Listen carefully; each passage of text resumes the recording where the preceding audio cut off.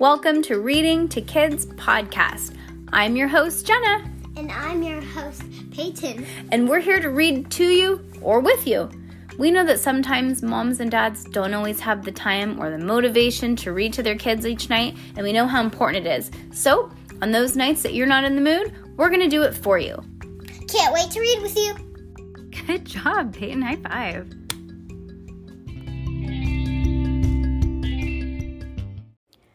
Okay, this one is particularly spooky. Yes. So if you get scared, go sit with your parents. But if you're like, I'm not scared, then this is a good one. This one might creep you out.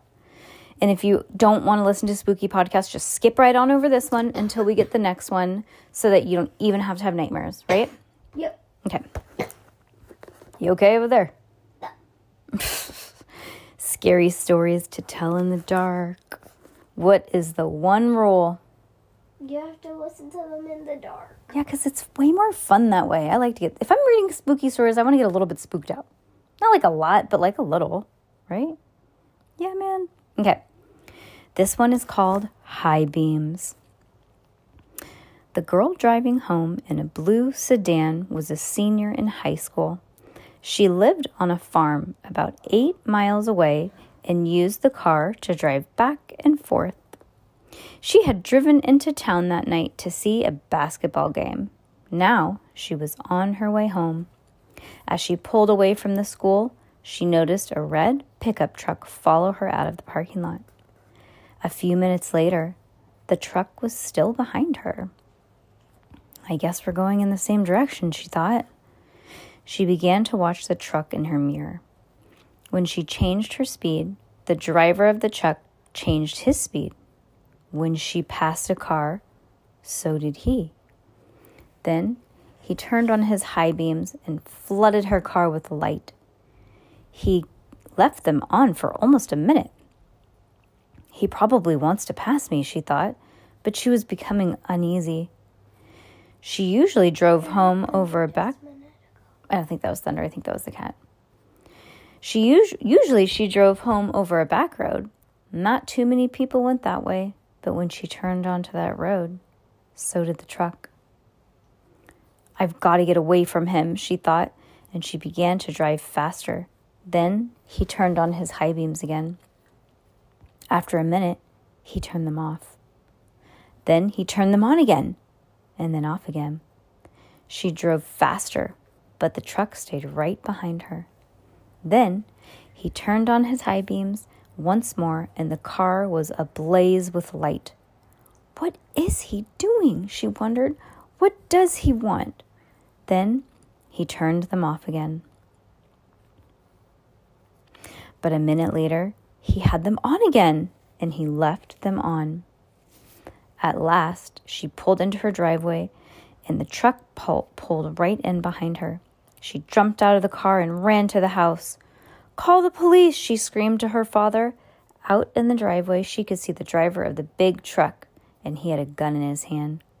When the police arrived, they started to arrest him, but he pointed at the girl's car. "You don't want me. You want him." Crouched behind the driver's seat was a man with a knife. The driver of the truck explained it. The man slipped into the girl's car before she left school. He saw it happen, but there was no way that he could stop it. He thought about getting the police, but he was afraid to leave her, so he followed her. Each time the man in the back seat reached up to overpower her, the truck turned on his high beams, and then the man dropped down, afraid that someone might see him. Oh my gosh. And like driving by yourself at night is so scary anyways if you're by yourself, especially if you like have to go to back roads. One time. She wasn't by herself. No. One time I was driving with one of my boyfriends when I was younger, and he was like, "That car's following us." And I said, "No, he's not." And so he was doing all of these weird turns, and he was following us. And so finally, I lived in an apartment, and so he turned into the apartment, but like didn't go to the house and just went straight and stopped the car. and we had to turn in. So like we were driving and then we had to turn right to go into the apartments. And so we went in and he just stopped the car, and the car was like this, went past us and just stopped and stared at us for a couple minutes and then drove away. So they were following us. Well, you could be living in the same apartment and then realize you forgot something at their friend's house. I don't think so. I doubt that. Nope. But because we didn't park, we just stood there. I think that person got the idea that we saw that they were following us. What is wrong with people? Honestly. People are creeps. This is why you're not allowed to have sleepovers, because you just don't know how creepy people are and what bad things people do. And people can look so normal, and they're like awful people. No, thank you. You're not allowed to have sleepovers. Sorry. Right? No, thank you. All right. See you later.